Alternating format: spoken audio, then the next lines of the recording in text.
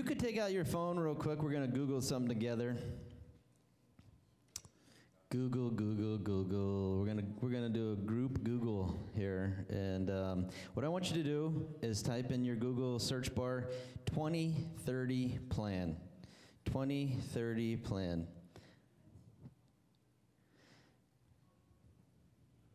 So it's something that has been going on since 2015, and I'm going to read if you just Google 2030 plan.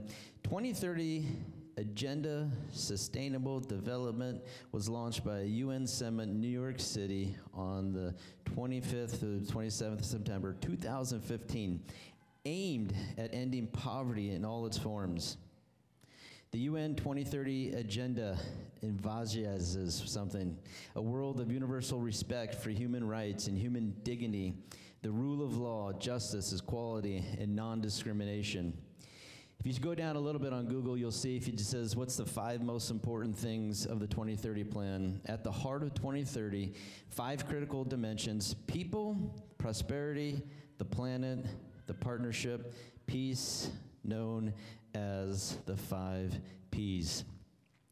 Interestingly enough, in our world today, there are people, the European Council, who want to control our world. And they actually voted this in 2015, and it hasn't happened, even though they voted this plan, even though they all agreed. It has not happened yet, because how many of us know it's not 2030 yet? But do know that the world is moving to this 2030 plan. What does that mean for us? You know, 1 Thessalonians 5:1 says this: "Now concerning how and when all of it's going to happen, brothers and sisters, we don't really need to write you, but you know quite well that the day of the Lord's will come unexpectedly, like a thief in the night." When people are saying everything is peaceful and secure, what is one of the number one things that they're offering with their 2030 plan? Peace. You know, the Bible talks about in the end, the Antichrist, one of the things, the very first 3.5 years, he's going to have peace for the whole entire world. Peace is his message. The message of the Antichrist is, I'm bringing peace. Why do you think there's so much chaos in our world today? Because there's someone behind the scenes creating the chaos so that he can bring peace. There will be someone who you'll hear in the near future who's saying, I have peace. I have this universal message. I'm the one that's going to bring it to you. Now, interestingly enough, we know that God in the Bible, it's very clear. He says, I'm going to come unexpectedly like a thief in the night. So does it mean it's going to happen in 2030 on, January 1st? No. Only God has full control, right? There are things that people set out to do, but at the end of the day, it's God's call when and where. But I wanted to read that to you this morning because I think it's very, very, very important that you be aware of not what happens only here, but what's happening around the world. And everything is being set up. Everyone knows it. They make movies about the end of the world all the time. Do you think it's just for movie and production and entertainment? Absolutely not. There's people who fully believe the end is coming. There are people who are non-believers. There are people who are atheists. Everyone believes one day, whether it's us nuking each other, or an earthquake that kills everybody, or there's a comet that comes through. I'm telling you, everyone knows that at some point what we see now will be different. And so I think it's important. Ephesians 5:14 says this: "The light makes everything visible. That's why it said, 'Wake up, O sleeper, rise from the dead, and Christ will give you light.' Live by the Spirit's power. Be careful how you live. Don't live like fools, but like those who are wise. Make the most of every opportunity in these evil days. Don't act without thought, thoughtlessly, but understand what the Lord wants you to do." I fully believe that this could happen in our lifetime, but that's not my choice. That's God's choice. And if this does happen in our lifetime, what kind of life then should we live? And are we living the life that he has called us to live? Now, sometimes, 50 years ago, when they formed the European Council, there were people who they sold houses, they raised all their credit cards, and they said, if Jesus is coming back, let's just blow and go. We're going to spend all that we can, and we're going to borrow all that we can, and then we're gone. Hallelujah, right? We're going to heaven. And so I'm not saying this morning to scare you. I'm not saying it to threaten you. All I'm saying is, God uses people as a warning sign and as a signal to say, am I living the life this morning that he's called me to live? Because if the end is coming soon, I will be judged how I live today. I will be judged how I live today. In Ephesians 5:14, I love how Paul lays this out. If you're asleep, it's time to wake up. If your Christianity, if it's kind of like you're sleeping your Christianity, it's time to wake it up, right? Live by the Spirit's power. Be careful how you live. That's why we almost always have to learn to live in the zone. Now, every zone and every one of us are different. You know what I love about God? He didn't make us robots. He didn't make us all the same color. He didn't make us all the same shape and size. We're all different. And he didn't make us different to be funny, to be humorous, right? So that we could look at all of our different, attributes and say, ha, ha, he, like we did in junior high. Right? God made us different for a reason. We're special. We're unique. There's something special about us. We're all different and unique. And every one of us, when we see how different and unique we all are, you know what it should do? It should give us praise to God. Man, that's so awesome. That person is awesome in that. I'm awesome in this. You're awesome in that. And we should look at each other and inspire each other to live in a special place. Special places in the zone, in a God zone, where he dwells. We've been taking a look at a young man named Joseph, and so if you have your Bibles, we're going to go to Genesis chapter 37. We start in verse 36. We see that his story moves on from family, and now his story takes a completely different direction. Verse 36 says this, "Meanwhile, the Midianite traders arrived in Egypt, where they sold Joseph to Potiphar, an officer of Pharaoh, the king of Egypt. Potiphar was the captain of the palace guard." 39 verse 1. When Joseph was taken into Egypt by the Ishmaelite traders, he was purchased by Potiphar, an Egyptian officer. Potiphar was the captain of the guard for Pharaoh, the king of Egypt. The Lord was with Joseph, so he succeeded in everything he did as he served in the home of his Egyptian master. Potiphar noticed this and realized that the Lord was with Joseph. Potiphar noticed and realized that the Lord was with Joseph, giving him success in everything that he did. This pleased Potiphar, so he soon made Joseph his personal attendant. He put him in charge of his entire household and everything that he owned. From the day Joseph was put in charge of his master's household and property, the Lord began to bless Potiphar's household for Joseph's sake. Wait, the Lord began to bless Potiphar's household for whose sake? Joseph's sake. All his household affairs ran smoothly, and his crops and his livestock flourished. So Potiphar gave Joseph complete administrative responsibility over everything he owned. And with Joseph there, he didn't worry about one thing, except what kind of food to eat. Now Joseph was a very handsome, well-built young man. Kind of reminds me of son Micah, right? And Potiphar's wife soon began, verse 7, to look at him lustfully. And she said, "Come and sleep with me," she demanded. But Joseph refused. "Look," he told her, "my master trusts me with everything in his entire household. No one here has more authority than I do. He has held back nothing from me except you, because you are his wife. How could I do such a wicked thing? It would be a great sin against God." She kept putting pressure on Joseph day after day, but he refused to sleep with her, and he kept her out of the way as much as possible. Verse 11, one day, however, no one else was around. He went in to do his work, and she came and she grabbed him by his cloak, demanding, "Come on, sleep with me." Joseph tore himself away, but left his cloak in her hand as he ran from the house. When she saw that she was holding his cloak and had fled, she called out to her servants. Soon, all the men came running. "Look," she said, "my husband has brought this Hebrew slave here to make fools of us. He came into my room to rape me, but I screamed. And when he heard me scream, he ran outside, got away, but he left his cloak behind with me." A couple more verses. She kept the cloak with her until her husband came home. Verse 17, and then she told him her story. "That Hebrew slave you brought into our house tried to come in and fool around with me," she said. "But when I screamed, he ran outside, leaving the cloak with me." And the last part, verse 19. Potiphar was so furious when he heard his wife's story about how Joseph had treated her. So he took Joseph, he threw him into the prison where the king's prisoners were held, and there he remained. So this morning as we do this, one of the ways that I love to teach and I see the Bible, when I see the Bible, I just don't read it, line by line, verse by verse. When I see the Bible, I want to get inside the person's head, and I want to get inside what's going on. And so to me, it's important in my head to paint a very visible picture. And so for Joseph, remember, 17, betrayed by brothers, they wanted to kill him, murder him, all those horrible things. He finds himself in a new home. How many of us this morning have ever moved into a brand new home?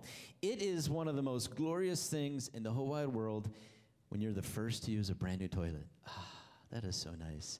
How about a brand new car? How many of you have ever bought a brand new car and you get into that car and man, it smells so perfect. There's no husband who has stunk it up yet, right? There is just perfect. It's wonderful. It's beautiful. There's something about the smell of something new. For Joseph, he got a new home in our story today. He got a brand new home today. And the home that he lived in, it was about 3 stories.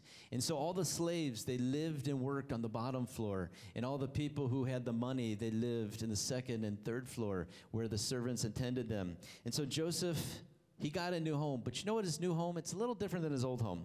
In the last home that he was in, he was the boss. And so he went from the top down to the bottom. Top to the bottom. He was a slave. But no matter being a slave and no matter moving from the top to the bottom, did Joseph's attitude change one bit? He wasn't the boss anymore. He wasn't being in charge, right? He started at the very, very bottom. But you know what it says? And this is beautiful. It says that God was with Joseph. Joseph kept his head up.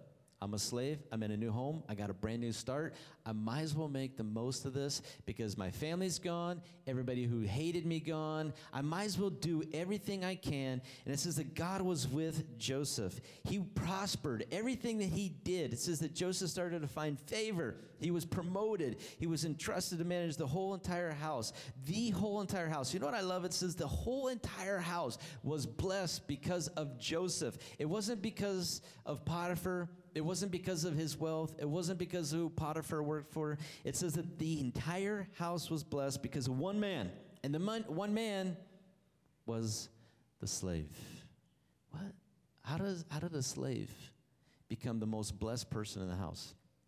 How does the slave, the worst, the most bottom, the most horrible person everyone viewed in the house, how did he become the most blessed?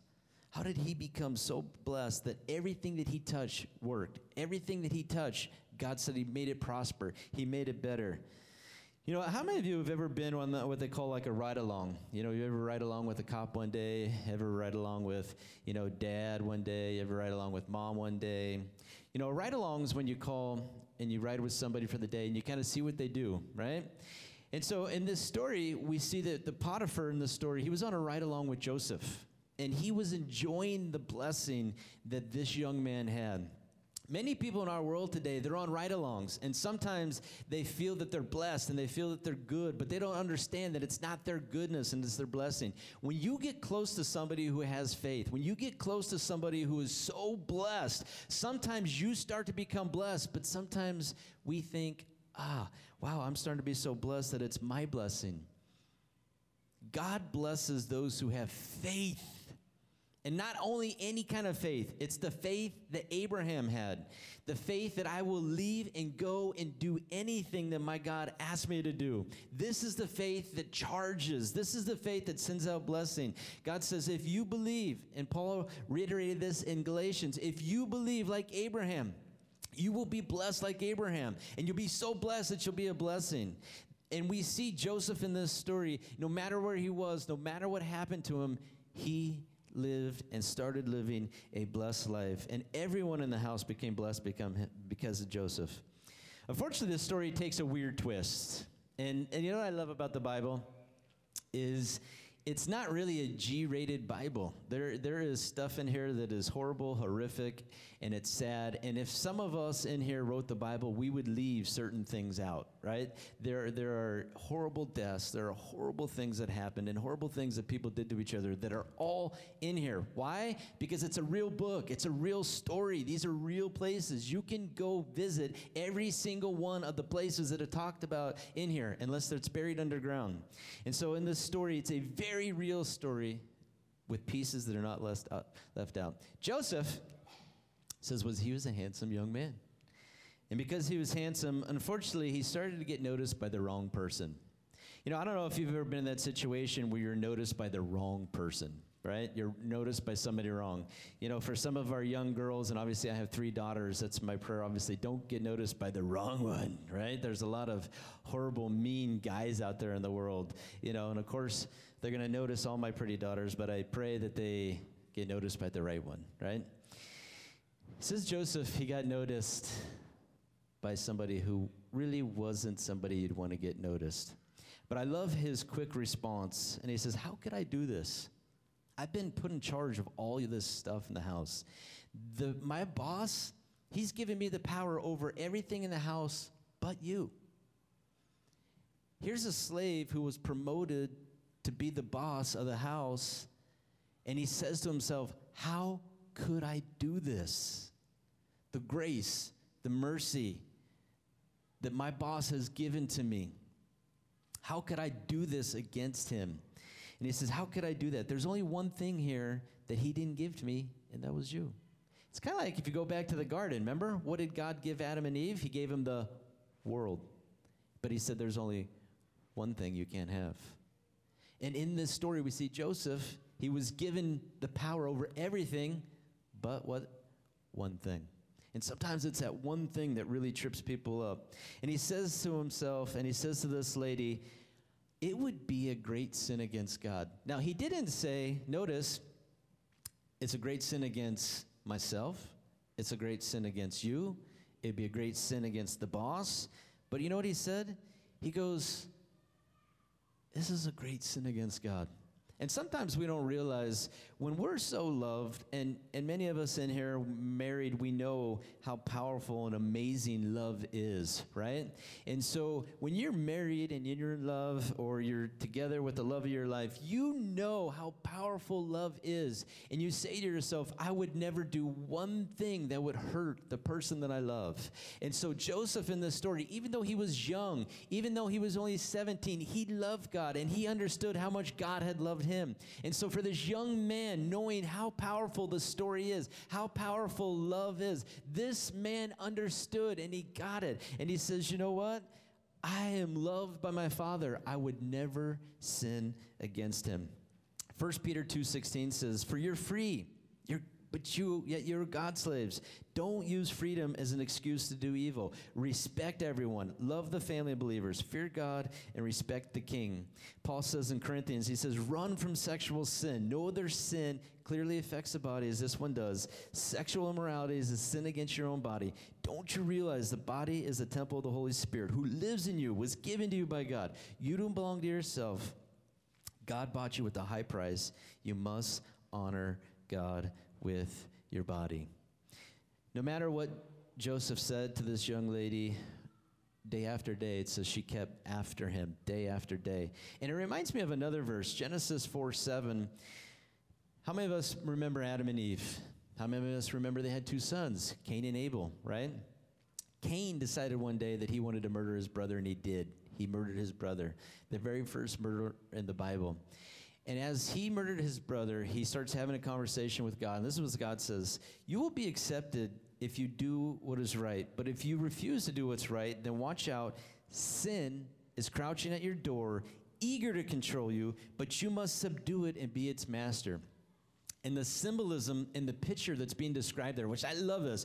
How many of us ever watch, the National Geographic channel, and you see lions that are going after their prey? How many of you have ever watched animals that kind of lie, and they wait and they hide under bushes, rocks, wherever they can, and they wait for that perfect moment to pounce on their prey? As God was describing to Cain the very first murder, the hate that he had in his heart, this is what God says to Cain. He says, you have to be careful because there's somebody evil out there that's waiting to pounce on you. There's somebody evil out there that is trying to distract you. There's somebody evil out there that waits at the right moment, at the right time to take you down. So day after day, this lady kept planning. She kept preparing. She was set on disaster. She was set on ruining this young man's life. And no matter what she planned, no matter what she prepared, no matter what happened, you know what happened? She got denied. She got denied in this story. Instantly, of course, you got to come with your cover-up stories. And she lied to the servants. She lied to her other slaves. She lied to her husband. And she lied about Joseph. And so what did he do? He threw this young man in prison. Now, as we look at this story today, and we break it down, all those things to paint this picture of Joseph and all that he had gone through. And we talk about it, right? We talk about this week, and it was a very extremely long week. We look at Joseph, and we're painting this picture of his life and the week, and the day that Joseph had, being hated, being despised, being his brothers wanting to kill him, being sold off as a slave, being thrown into a pit, being stripped of his robe, his dignity, his authority, now being thrown into a place, a brand new home where he's a slave, and he starts at the bottom, but he works his way up to the top. Joseph, this man who had nothing, but yet he starts to gain something in this new home. But as he gains something in this new home, immediately the devil starts to come in and try and distract. Immediately the devil sets a plan out to try and take this man. And this poor guy in this story, you know that we know his brothers, they stripped him of his coat and they threw him in the pit. And now in this story, his cloak was ripped and grabbed off his body, and he ran away without his clothes. And then he was what? He was thrown into a prison. And so the things in his life started kind of circling around again. He was stripped by his brothers, thrown into a pit. This lady in the story stripped him of his clothes and then lied about him. And what was he? Thrown into prison. And in prison back then, it wasn't the pretty prisons like we have today. Right? They were nothing like what we have today. These things were dungeons, and they were filled with people who obviously were stinky, and they were gross, and they were mean, and they were horrible, and they did mean things. And so this dungeons for this young man. And I had to think, as you sit there for this horrible guy, not horrible guy, but this horrible place, what has to start running through his head? Like, what's next, right? What's going to happen next? Like, my family hated me. I start over. I had a chance at a whole new life. And then this happened. And I did what was right. I made the right choice. And now I'm in a prison? And you know, there's people today who say sometimes making the right choice still puts you in a wrong place. I might as well make the wrong choice then. There's people who say, you know, if doing the right thing is going to get me in trouble, then I might as well just do the wrong thing. For this guy, I have to wonder in his mind, what in the heck was going through Joseph's brain as he, for now the second time, circulating through having nothing at all. But this time, it's kind of worse than the pit that he was thrown into. And this time, it's worse than the new home that he was in, because now he's in a dungeon. And now it's dark, it's dreary, it's horrible. I'm thinking vampires, but they're not really real. It's horrible. And it's gross. You know, for Joseph, how many of us have ever been in a new place, a new job, new position?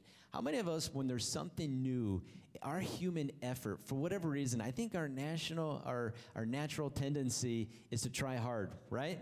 If you have a new boss, do you try hard? If you get a new start, if you get something new, when you get a new project, how hard do you work at a new project? How hard do you work on something that is new? We like that word new. And maybe it's not brand new, but maybe new to us. And so how many of us, our human effort, anything new you put in front of us, something that we want, how many of us know our human effort can go through the roof? I'm going to give my very best for this new. I'm going to give my very, very best to work hard and to prove myself. I'm going to give my very, very best at this new. And you know what happens sometimes? There's a difference between our own work ethic and God's favor. Sometimes you can work extremely hard and you can be rewarded for that hard work. But nothing, even working hard and having a good work ethic, can come close to God's favor. And in this story, we see Joseph, who he worked hard. But just because he worked hard, that was not the element of his blessing. Even though it was new. And we could say being a slave in a new house, I think all of us would probably try hard, right? I think all of us, if we were sold off by our family, we get to Egypt, and it's a brand new town. It's a brand new time. I think all of us would give our best. Man, I'm giving my best for this new, right? But then what happens to the young man? He gets thrown into prison. And sometimes when new is just about our own effort, you know what happens to that? It starts to fizzle. How many of us, when it's something, there's a new song and it becomes our new favorite jam and we love it. How many of you play it over and over and over again, and what happens? It fizzles.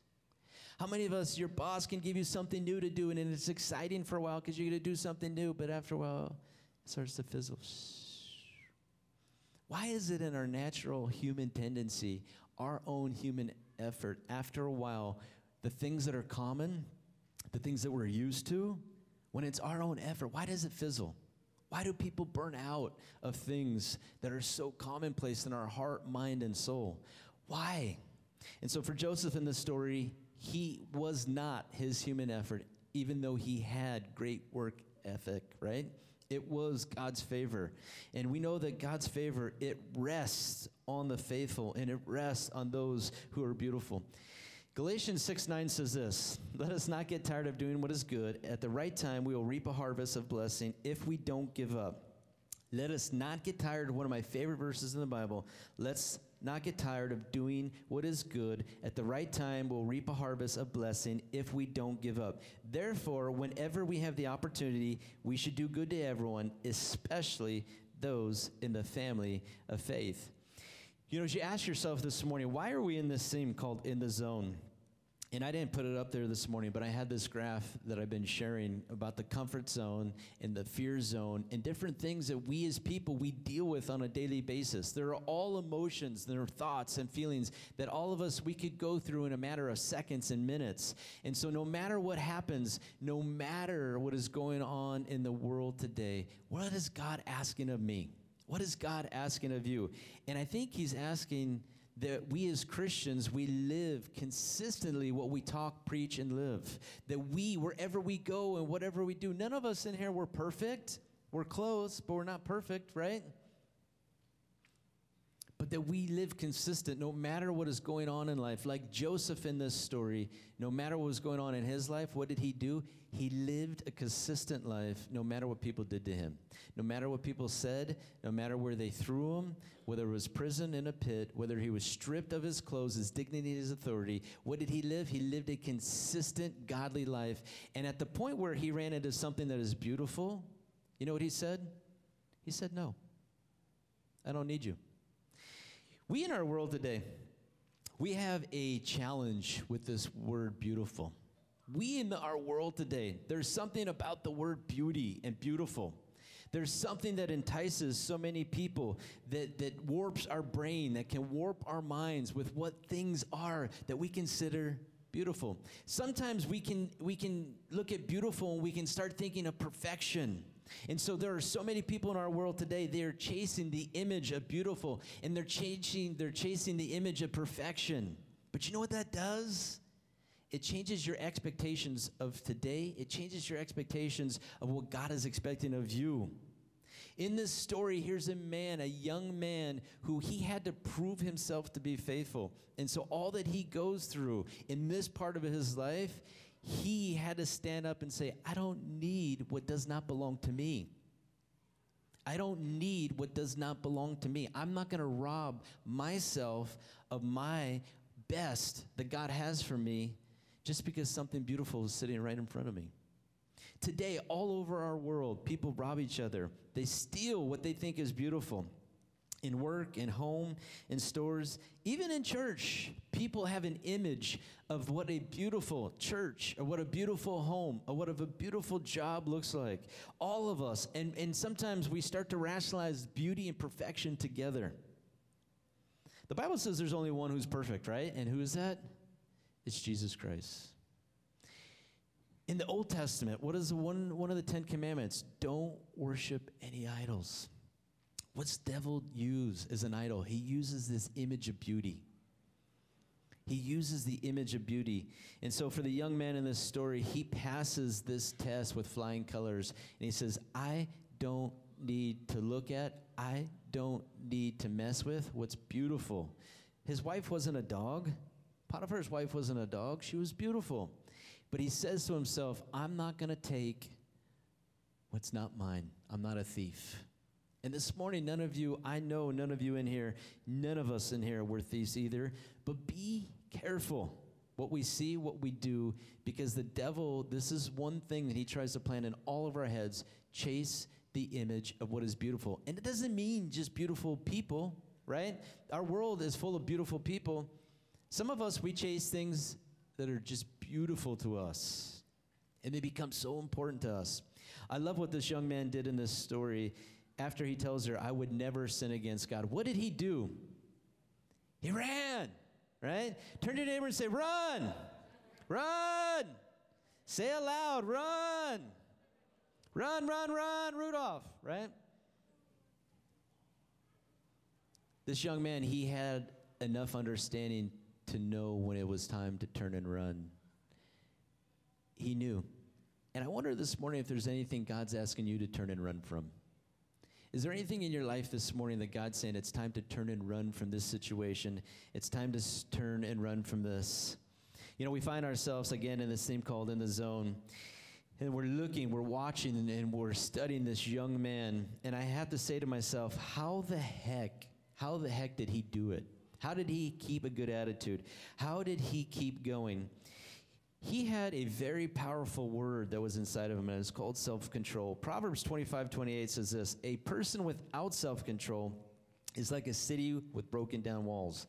If you ever find yourself, you're the type of person who you always give in. The Proverbs, the writer says, listen, a person without self-control is like a city with broken down walls. Joseph had self-control. He was strong because he was 17. He was mighty because he was young and he was full of youth, right? But even in his youthfulness, he knew how to say no. Galatians 5:22, the Holy Spirit will produce so many good things, but one of the most powerful things, if you allow the Holy Spirit to produce in you, is self-control. If there's things we can't say no to, who do you turn to? Turn to the Holy Spirit and say, Holy Spirit, help me say no to this. Holy Spirit, help me to say no to this. 2 Peter 1:5 says this, in view of all of this, make every effort to respond to God's promises. Supplement your faith with generous provision of moral excellence with knowledge, knowledge with self-control, self-control with patient endurance, and patient endurance with godliness, and godliness with brotherly affection, and brotherly affection with love for everyone. Joseph in the story, we know that he was set apart. Joseph, this young man, he set himself apart. And you know how he set himself apart? From the family he came from. His dad loved him. His dad was the chosen one from God. And even though that Joseph he wasn't the youngest because he had a younger brother named Benjamin, but he was younger than the other guys, he was chosen to be the next leader of the family, even though that he wasn't the rightful age and person to do so. He set himself apart. The love that his dad gave, it fueled him to do what's right. The love that he had from his earthly dad, it fueled him. He knew his dad's story. His dad, Jacob, didn't have a perfect story, right? We know that his dad, Jacob, he was a trickster and did so many different things to get where he wanted to go. His dad wasn't perfect. But Joseph in this story, the love that his dad showed him, but then, you know what also? The plan of future that God had for him also fueled him. Joseph was fueled by the love of his dad and the desire of his heavenly Father, the plan for his life. That set him apart. And yesterday I was doing a little study on Isaiah, and we started this morning with that book, Isaiah. And the prophet in this story, he felt so consumed by the presence of God. He felt so consumed by God's grace. He felt so blessed and forgiven. He felt so consumed by how good God's forgiveness is. He says, wow, God, I'll do anything to help you. God, he goes, man, I'm such a sinner, but if you're willing to forgive me, I will do anything for you. And so he says to God, here, send me. My title today is called Blessed 24/7. Turn to your neighbor and say, Blessed 24/7. Blessed 24/7. And if you think about being blessed 24/7, it's too blessed to be stressed, right? If you're thinking blessed, yes, too blessed. I'm way too blessed to be stressed. And if you think of the blessed 24/7, that starts circulating in your brain, then that means I should be blessed, what? All the time. Now, hear me on this one. When we read Joseph's story, it says that he was blessed. But wait a second. Even though he found favor, even though he was blessed, did he still fall into ugly situations? Wait a second. So being blessed doesn't protect you from ugly situation, but being blessed will get you through ugly situations. See, sometimes we got this backwards, because how many of us, even in this story, it says that everything Joseph set out to do, what was he? He was successful. Joseph was what? Prosperous. What? Joseph, everything in the house succeeded because Joseph was awesome. And so how many of us, we start thinking in our head, I should be blessed 24/7. I should never encounter anything tough. I should never have to go through anything that's difficult. If blessing 24/7, if it talks about in here, you're more blessed than all these things. Wait a second. Joseph was supremely blessed 24/7, but why was he mistreated? Joseph was blessed 24/7. Why was he stripped of his dignity and authority of the family? Joseph was blessed 24/7. Why was he sold as a slave? Joseph was blessed 24/7. He denied sin, and he paid for it. He said no to sin, and he paid for it. Wait, he's blessed. Why would he pay for doing the right thing? You see, in our minds, today, we kind of have a warped view of blessing. We do. We expect everything to be perfect 24/7. Did God promise in the Bible from Genesis to Revelation perfection all the time? No. But what he did promise, like Joseph, if you're faithful, if you're obedient, if you listen for my voice, my blessing will get you through every single situation. Blessed 24/7. So for our young man in this story, it encourages us, it should inspire us no matter what we're going through. No matter who sells us off, no matter who stabs us in the back, no matter who tries to throw us in a pit, no matter anyone who tries to throw us in prison, no matter what is happening in this world today, God will bless me 24/7. Doesn't mean it's going to be perfect, but his blessing will see me through. I'm going to close with this Bible verse, Psalms 23, starting in verse 1. It says, "The Lord is my shepherd, and because he's my shepherd, I have all that I need." Notice David didn't say, "The Lord is my shepherd, and I'm going to go get all that I need." He said, "The Lord is my shepherd, and so I have all that I need." David was a shepherd boy, and he understood what being a shepherd was all about. And he says, "The Lord is my shepherd. The Lord is my guide. The Lord leads me, guides me, protects me. He lets me rest in green meadows. Life is beautiful and perfect at time. He leads me beside peaceful streams." It's so awesome and beautiful, and you hear the streams going by, and you see the rainbow trout in there flowing by in the streams right now. He renews my strength. God guides me along the right path, bringing honor to his name. But, verse 4, "Even when I walk through a dark valley, I will not be afraid, because you are close beside me. Your rod, your staff, they protect and they comfort me. And I love what the writer goes on to say. You prepare a feast for me in the presence of my enemies. Why? Why would God prepare a feast for us with our enemies there? Why would God surround us with people who don't like us and we don't like each other? If we're blessed 24/7 and life should be perfect and rainbows and should be so sweet and kind everywhere we go and everything that we do, why is there a dark valley? Why is there enemies in the first place? I'm the sweetest, kindest, most humblest, wonderfulest person in the whole wide world. Why would I have any enemies? Right? But it said, God leads me through dark valleys. Well, why would God do that? He said, God prepares the table with my enemies. Why would God do that? And I ask you this morning, ask yourself, blessing in our minds, it's different probably than what blessing is in the Bible. Blessing isn't perfection. One of the things I wanted to point out today is Joseph was tempted with beauty. And I'm not saying that any of us are tempted in the same kind of situation, but we are tempted with things that are beautiful. Perfection in ourselves, in other people, and the desire for perfection. We desire what is beautiful, what is right. And so the psalmist, King David, he says, God is my shepherd, and if God is your shepherd, what did he say? I have all that I need.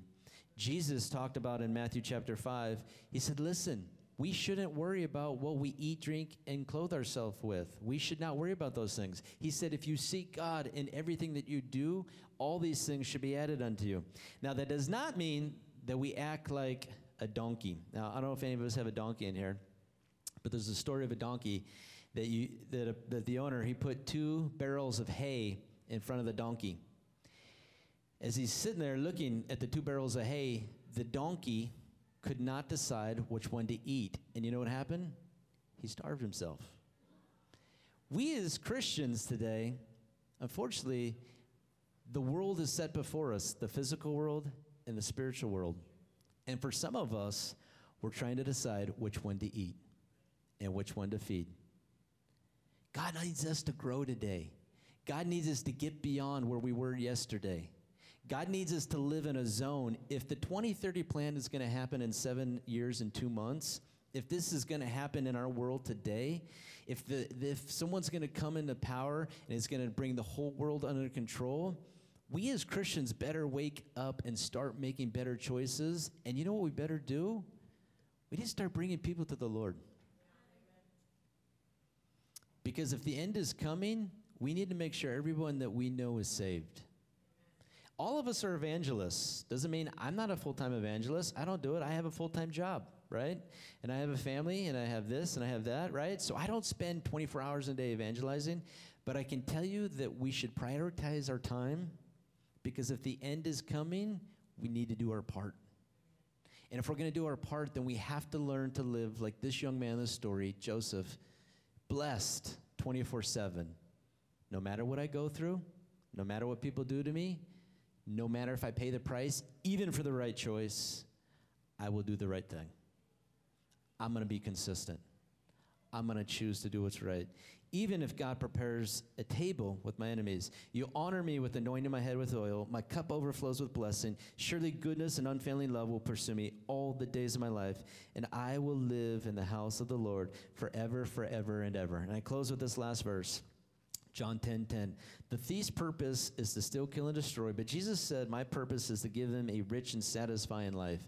What kind of life does God want you to have? John 10:10, super abundant, excessive, exceeding, more abundant, highly, beyond measure, but in all of those things, not to be confused by that means perfection, but let his blessing get you through every single situation you face today. Let his blessing get you through. What does blessing in the New Testament stand for? Super abundant, excessive, exceeding, more abundant, highly, and beyond measure. Let his word, let his blessing get you through everything that we face this week and every single thing that we face. Let's pray.